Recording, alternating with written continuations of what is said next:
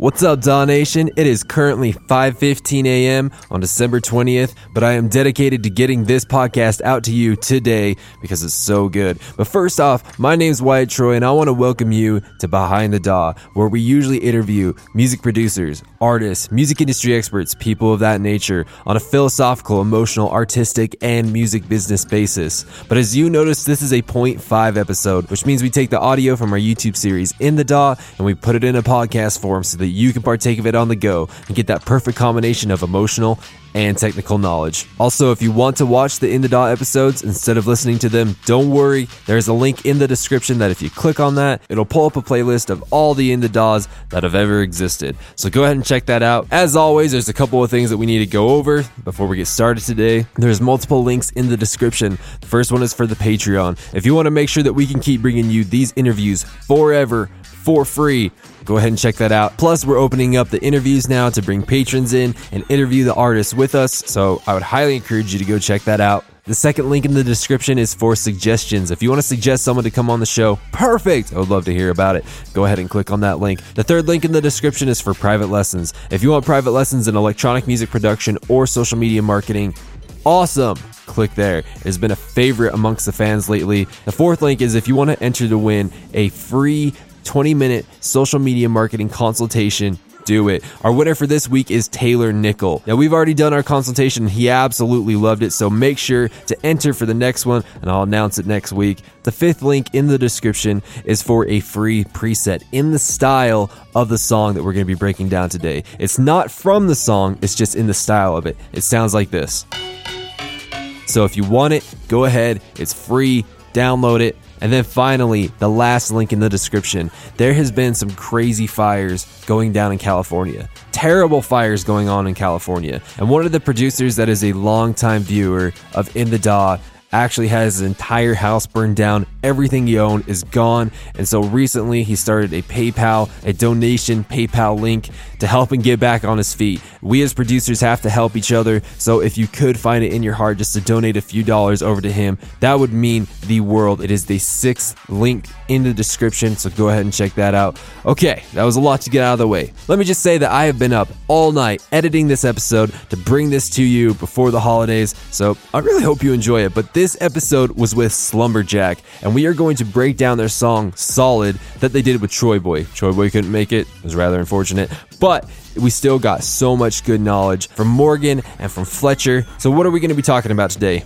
Very good question. We're going to be talking about things like frequency shifting, creating groove by offsetting your drums. We're going to talk about utilizing harmonics for a punchy 808, letting the power of randomization help you write your music, using track delays, and making sure your 808s don't get distorted, don't get destroyed when you're in the mastering stage. We're going to be talking about a ton more, but those are the things that stick out to me. Before we get into the episode, if you enjoy this podcast, if you enjoy these episodes, if it is helping you along your producer journey, please like, comment, subscribe, repost, follow, whatever is appropriate on the particular platform that you're listening on, like iTunes, Spotify, Google Play, Deezer, SoundCloud, YouTube. It just helps us know that what we're doing is moving in the direction that you need us to, Daw Nation.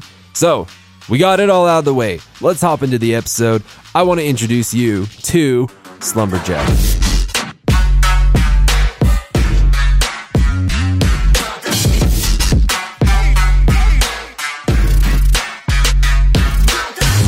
I want to welcome you to this episode of In the Daw. We are honored to be able to have Slumberjack with all of our glasses on here. Don't worry, we're going to explain that in a minute. But, gentlemen, Morgan and Fletcher, how you guys doing today? I would be lying if I didn't set my alarm for this, but we're doing great. Brendan has glasses, Fletcher had glasses, so Morgan got glasses, so I got glasses, so Multiplier got glasses. Multiplier wears his glasses at night. Thank you, Multiplier. You need to be wearing glasses to watch this episode. And we're going to be breaking down their song Solid that they did with Troy Boy. Troy Boy couldn't make it today. What the heck are you doing, man? What you doing? Probably getting ready for his show at the Nova tonight. That's a good point. That's fair. All right, he can miss it for that. The big standout question is how you made the main lead, which I'm guessing is the slumber synth. It kind of sounds like a crazy resonator thing. This is a crazy one. This is our signature sound. I think if you guys have been following us, we use this at our in our Touched bootleg we did of What's So Not Touched. And what we're gonna do, because this is very, very proprietary, we're just gonna flash it real quick. It's a massive thing. We're gonna flash it really quickly. There you go. And then everything else is like, if you look at how we process our sounds, okay, it's fairly simple. I'll flash it again one more time. We keep things really simple, and you're right. There is a frequency shifter going on right here, and that's automated throughout the track. This is a sound that we use quite often, right? We also use it in one of our records called Ra, and it's just everything is post-processing. So if you have a look over here too, I think it's very similar to what a lot of producers are doing. We hardly quantize, like, I think at least the second note. So it feels like it's delayed, but everything else is pretty on point. Also, with the delay here, we have a full track delay of 12 milliseconds. So just to have that there. It's like, so this, if you down in this section in the bottom right hand corner of the screen, I'm terrible with left and rights. There is this little button. I think it says D at the bottom. Yeah, and if you smack that on, you get this option on every track for a track delay. And what it's actually used for is when you're using, I think it's for when you're using hardware and you need to put in a delay compensation to make sure everything's in time. But we use it creatively by adding, for example, an extra 12 milliseconds on this channel, so that everything in that channel gets pushed back without having to move the MIDI clips or anything. And what it does is it gives it this delayed, swaggy feel, and we often do it with hi-hats as well. It's kind of like adding swing, but it's not swing. It's just an overall delay, and it gives it this really cool, swaggy feeling that makes it have that off-time feeling without being too outrageous. People like, a delay on the track and go full wet and then link it up, and then you can, change the milliseconds. But sometimes I just do that. I know we keep it messy sometimes. I feel like it's better creatively. I don't think I've ever seen someone on the show that's actually utilized that before. That's such a great idea as far as like kind of creating that swing, right? Yeah.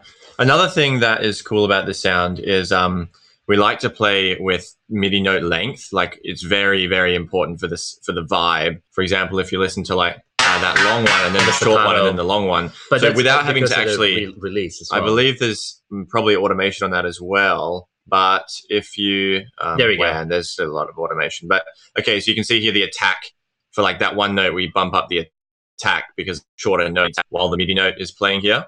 But just by doing small things like that, you can improve the rhythm and get variation in the sound without having to automate anything in terms of like the frequency spectrum of the sound or anything. It just is purely a rhythmic thing. We automate attack. amplitude. So you can see throughout the whole channel that attack is being automated on that synth as it plays to give it variation. Yeah, we do this a lot.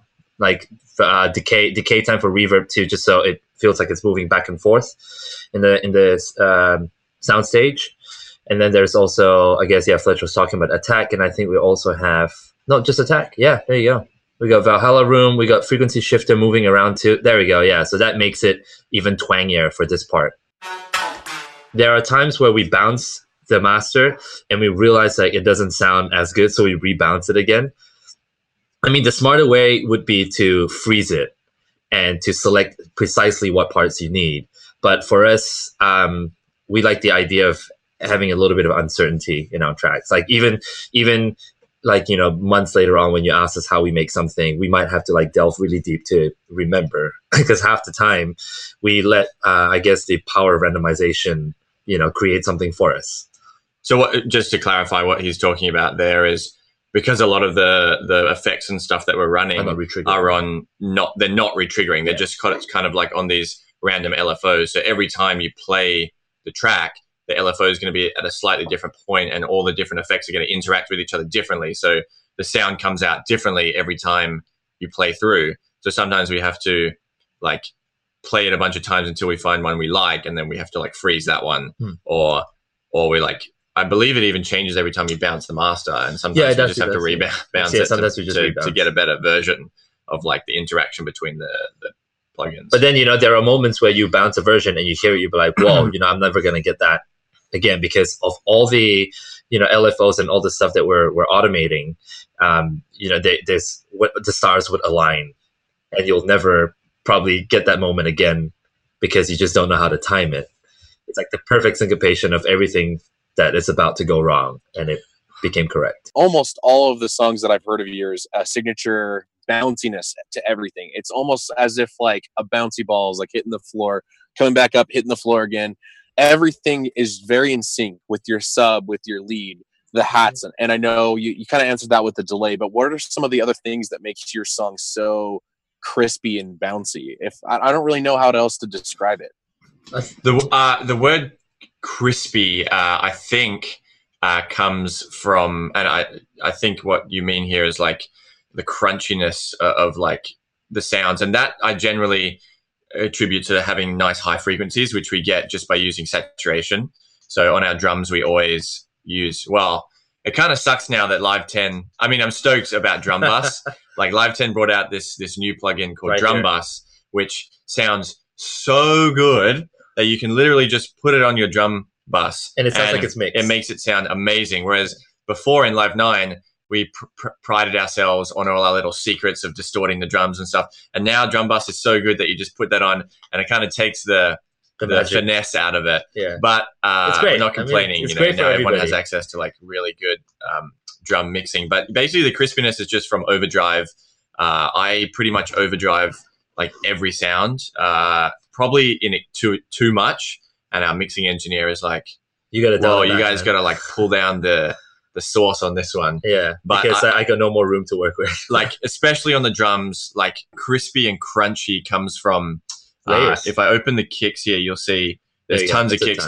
To answer your question about bounciness as well, I was looking at this project again, and one of the snares will be delayed. So let me just pull up the snare here, and see that's supposed to hit right here. Yeah, that's very fun. That's an OCD thing. If I were to put it back here, boom, it's right. So that's really just a little bit, just out of the pocket, or some people may say it's in the pocket.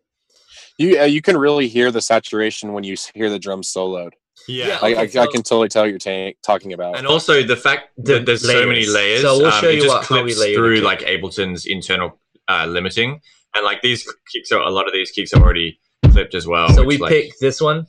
That's like the main. And then the crispiness, actually for most of this, for specifically this record, the crispiness was achieved by just very meticulous layering. So obviously for this bit, main kick, it's the body of the kick, and then that's the crush kick, which is basically almost like the air. It almost feels like a taiko, where it's like a huge membrane, like a skin membrane. And then you got that's just for a dunk. I mean, because it's different from your typical EDM kick. That's not on every kick. You can see every kick is like almost got a different makeup. Like almost these are all the kicks, but they're being layered differently, and that's also different from this guy. So, and we got a crowd clap. So all together. But we like to do that. Yeah, so that creates the bounce. So not every kick is the same. A kick could be longer, a kick could be shorter, it could be tighter. It could not have the space, like the space that you feel like it's in. So it could hit you in the center, it could hit you on the side. And it's very important to sit down and really work on the loop until the drums itself could sing. So the way Fletcher and I love that. That's a cool way to put it. Yeah, the way Fletcher and I like to work with drums is if you just solo the drums and you play it, if it makes you dance, then half your work is done. Like,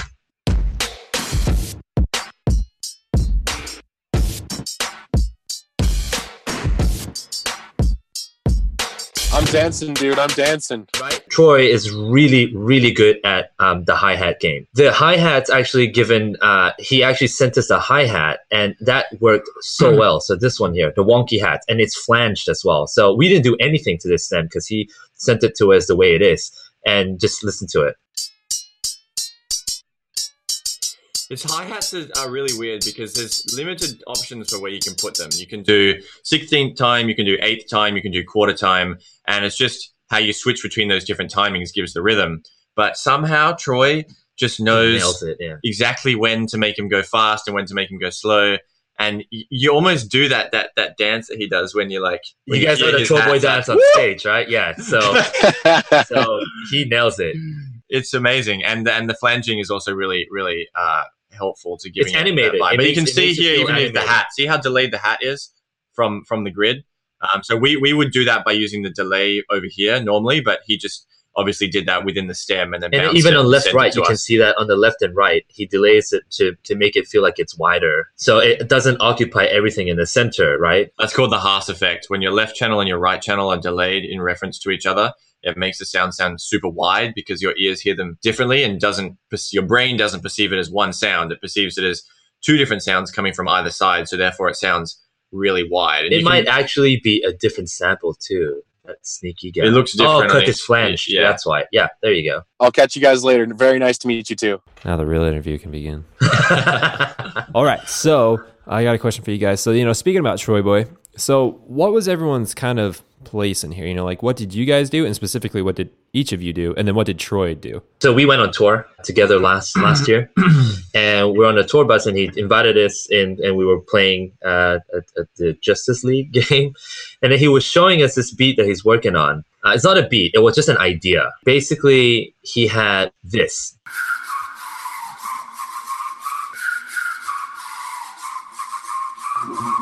So you can hear he's like almost whistling and singing at the same time, like Yeah. at the same time. Yeah. He has that, and then we wanted the melody to come up even more. Then we're on the bus, so I chopped up this. It's from the Cashmere pack on Splice.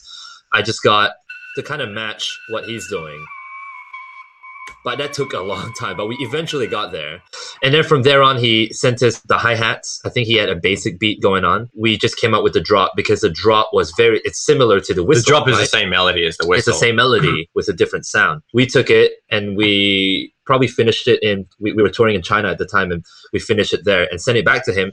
And we're like, I think this is done. And he approved it. And it was like, yeah, actually this is done. He started playing it out. We started playing it out for months now. That's when we know it's a good track, I feel. When you collaborate with someone and it happens literally in one session, and there's minimal work you have to do to it. You don't have to like save it, it's great to start with. Completely not music production related. If anyone wants to learn how to do that, the little whistle thing, so you whistle, and then you also hum at the same time. What's that body channel? Body is the word we use to group all our like mid-range synths and stuff That is that's none- not necessarily chords. Like we like to be very neat with our project, so we always have drums at the top in a big group. We always have bass underneath, always in blue, and then Always in blue. chords is always a channel because we have these like slumbery chord things that we always have these slumberjacky like distorted chord sounds. Body is just kind of like the synths and everything else. So it's this sound that you hear in the track.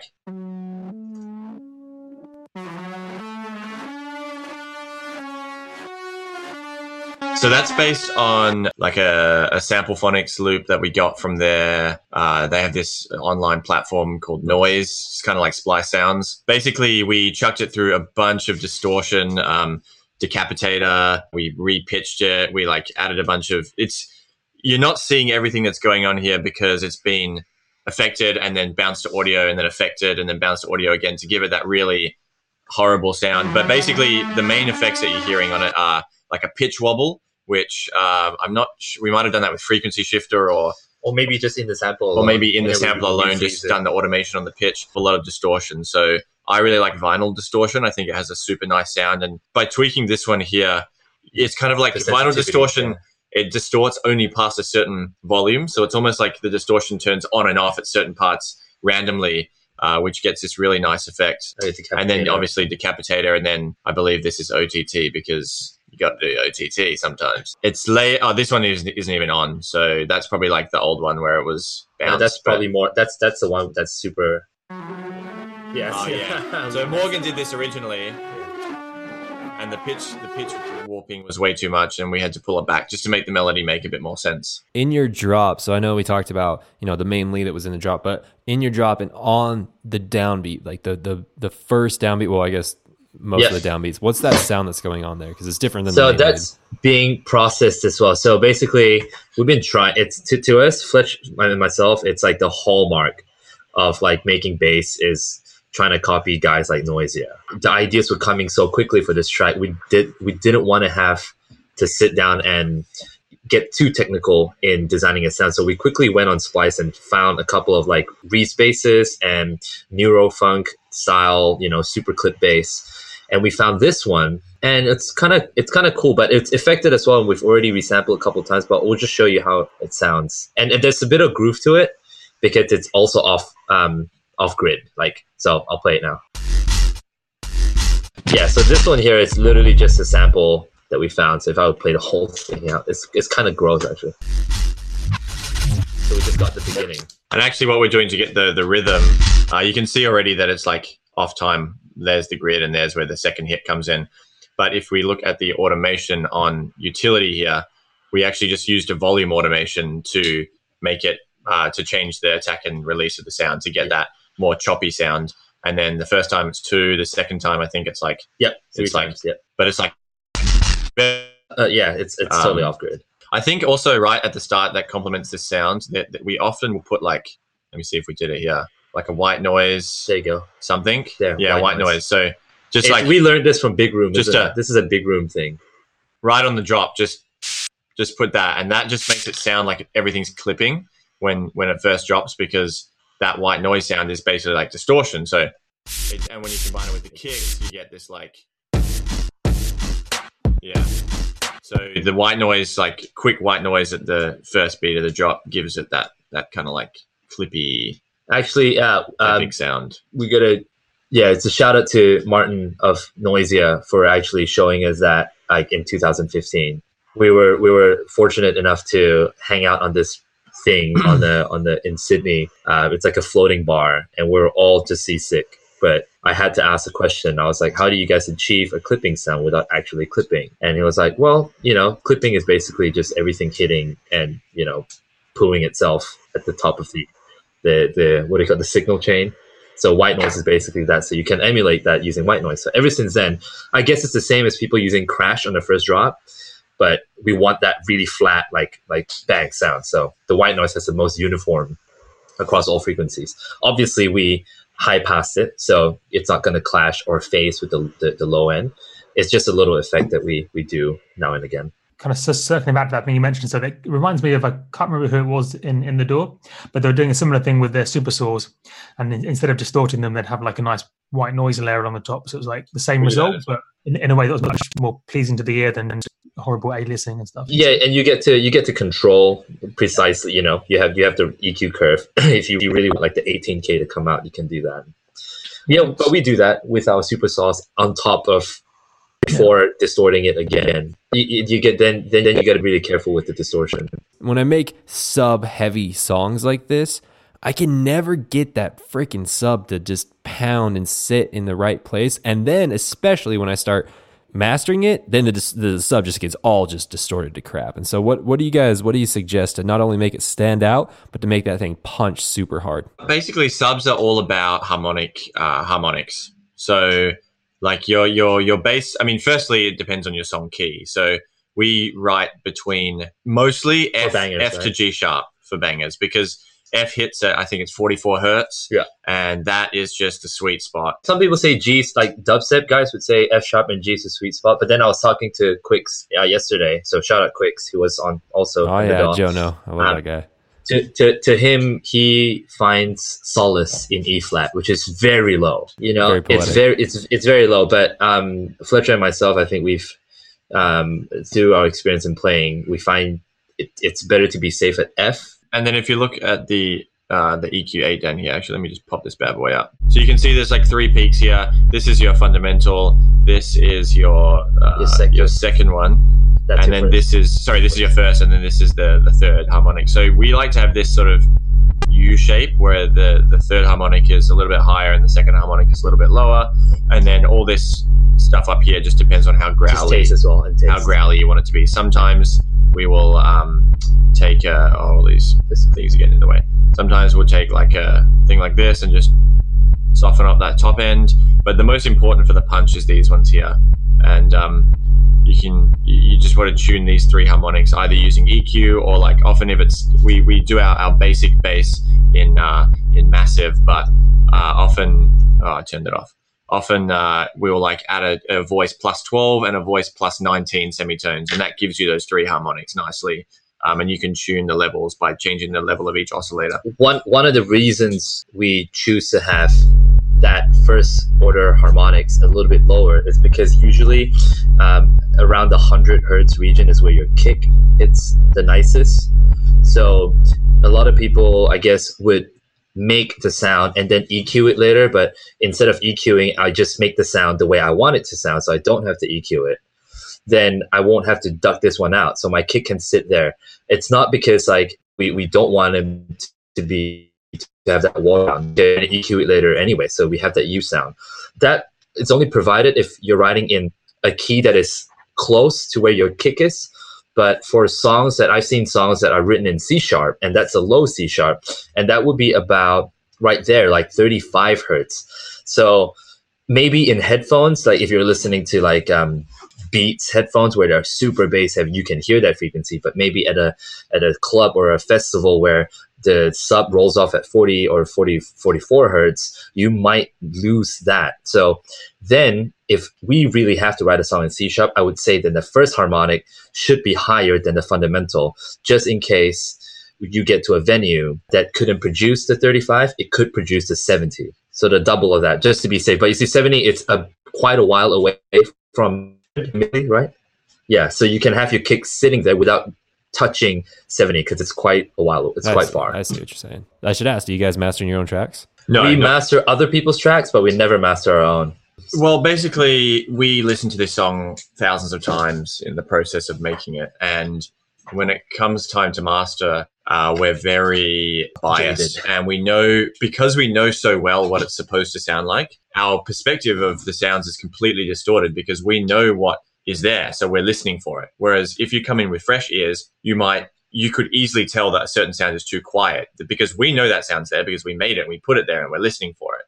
But our mix and master engineer will come in and tell us that a specific synth, he can hardly even hear it because he's never heard the song before. So we do like a stem master. So we'll send like drums, bass, synth, vocal. Probably six to eight channels or however many. And then he'll mix those channels and then apply a master. Okay. For the masters that you do for other people, how do you make sure, if it's a sub heavy track, that you don't destroy the crap out of it when you're limiting it? We keep the sub low. I find it counterintuitive, but it works. The more you try to push the sub into a limiter, the more it's going to leak into the mid-range area. But if you just bring the sub a little bit lower and focus on the mid-range, people would think it's sub heavy, but it's not. I mean, the key is to use a multi-band first as well. So we use a multi-band limiter or a multi-band compressor to control the sub level first before we send it into a main limiter, because obviously a main limiter acts on the whole track at once. So if any one element, the sub, the mids, the highs, if any one element triggers the limiter, it's going to hit first. It's going to compress everything down. So if your sub's super loud and there's a lot of energy in the sub, that's going to start tripping the limiter and it's going to bring the rest of the track's volume down. It's going to limit it. So we pull the sub down and that lets the limiter work harder on the rest of the track. Once you get people dancing off any groove, like if you have just a simple 808 and you can make people dance just with your 808 kit, then half your work is done. And then later on, once the skeleton is done, you can tweak the little like weird wideness that you want and that weird little crunch at the top per like second and a half kick. Would you guys like our feedback on your track? Yes. Yeah, let's go. This is good. This is a good track. You guys did a good thing here. This is really, really awesome. As far as making anything better, I don't know if I can, because the things that came to my mind that I thought would make it better was just completely, it's just all taste. It's just all taste, and so there's nothing that's like inherently wrong. Like, oh, make sure you do that, next time. But if I had to say a taste feedback kind of a thing was when you showed that little neurofunk thing in there, like I got cold chills. I was like, oh, if there was a little bit more of that in there, but still keeping it like the kind of the trappy, the bouncy thing. I'm like, oh, like kind of like a trappy neurofunk. Oh my gosh, like Yeah, dude, that's a good idea actually. A neurofunk, a trappy neurofunk thing. Maybe, I don't know. It might be garbage, but it was just something that came up. But there was something. Oh yeah, okay. So when you guys were talking about, here's some cool advice for you. This is really really cool. I saw this on a tutorial once. There's a function that you can do inside of Ableton. This kind of helps you create and like test grooves. So what you can do is you can route audio a certain way in Ableton to your sidechain compressor so that you can browse your samples in your sample library and have it activating your sidechain so that the sidechain will be moving to the samples so they can kind of give you an idea for different grooves and different, like kind of like bounces and stuff. Does that make sense? Is that right here? Interesting. I'm sure we can look into that. Yeah, you need to look into cool. it. That's cool. I have no idea how to tell you how to do it. If anyone is interested, Point Blank is the music production school is the one who came out with that. It's really good. Like I've never seen anything like that. That's like almost. So you're saying we can browse the samples and the loops, and it's playing in time. It's playing in. Not only is it playing in time, but it's activating the side chain. So, like for example, let's say that you had a sub, a little saturated sub, and you had the side chain on that sub. What you can do is you can route it to your browser library, so that when you're going through your browser library, it'll duck the sub in whatever way that the sample is. Basically, does that make sense? Yeah. This is a really good song. This is a really good song. I'm not going to roast you. You do not deserve to be roasted. Thank you. I think that melody would work really well with other genres as well. So I don't know how many people are still doing it, but I always quite like it when people take like one genre like this and then in the second drop, they switch it up to a different BPM and to a whole different genre. So like for me personally, I think that lead melody would work really great with Mumbatom, that kind of 110 BPM. Yeah, we are close. 10 more BPMs and we're at 100 already. I think it's a sign of a good melody. If we will always. Well, I'm not fantastic at piano, but Morgan is, and he'll always play our melodies on the keys. And if it works as an acoustic, arrangement with it on the piano, then it's going to be a good melody. And it doesn't have to be like we try to pick melodies that aren't specific to the genre, just because that means that it's going to stick in your head a lot more. It's great. We want that 20 years down the line, Slumberjack classic hits, the golden era. Yeah, I thought the melody was really, really good. So yeah, I think it could work pretty much any genre. I think we learned that also off someone was, I can't remember which producer was telling us, at the moment you go to any like dance EDM show and, we have like crazy productions in terms of like sonically and visually. And then I think there was this one time someone went to an Ed Sheeran show and it was massive and he just had a guitar, a stool and a mic, right? So the melody and the song's great and it captivated thousands of people. And I guess that's also the standard that I think every musician should go for. Is if it's memorable just with its main melody, then you're winning. Yeah, definitely. I mean, you could always like revisit it in a few years, like Noisia have with their old tracks, and I think, certainly that main melody, I feel like has that potential. So acoustic VIP. All right, that sounds good. Yeah, the acoustic VIP, but you can't do it on a piano. You're gonna have to like pick like a trombone or something. Just something. Or like a harmonica or something really. That an accordion, anything with a reed. But you can keep the sub bass. You can that is one element you can keep in there. Okay, we'll keep this up bass. Okay, cool. Other than that, guys, thank you so much for coming on the show. Did you guys have a good time? Yeah, thanks for having us, man. Thank you. Hope you enjoyed this episode of Behind the DAW with Slumberjack breaking down their song Solid. If you did, please let us know down in the comments. Also, please like, comment, subscribe, repost on whatever platform you're on, like iTunes, Spotify, Google Play, Deezer, YouTube, SoundCloud, wherever you're at. It just helps us know that what we're doing is moving in the direction that you need us to. Also, make sure to check out those links for the Patreon, giving suggestions for artists to come on the show, getting private lessons in electronic music production or social media marketing, entering to win that free consultation, getting that free preset, again, sounds like this. Also to support our fellow producer who had his house burned down in the California fires. All those links are in the description, so please make sure to check that out. And then finally, I would highly encourage you to check out the last episode of In the DAW. The episode that was right before this is with Henry Fong. The things that we talk about in there is absolutely insane. In fact, I just realized I haven't put out the social media consultation with Henry Fong yet. Don't worry, that is coming. That is really, really good. Still, I would highly encourage you to check out episode 40 with Henry Fong, and I want you to stay tuned for the next episode that is going to be coming out with Behind the DAW. That episode is going to be with Kara. She's an amazing singer. She's basically on everyone's song nowadays. So Stay tuned for next week. It's going to be the day after Christmas. With all that said, DAW Nation, thank you so much for listening to this episode of Behind the DAW, and we'll catch you next week.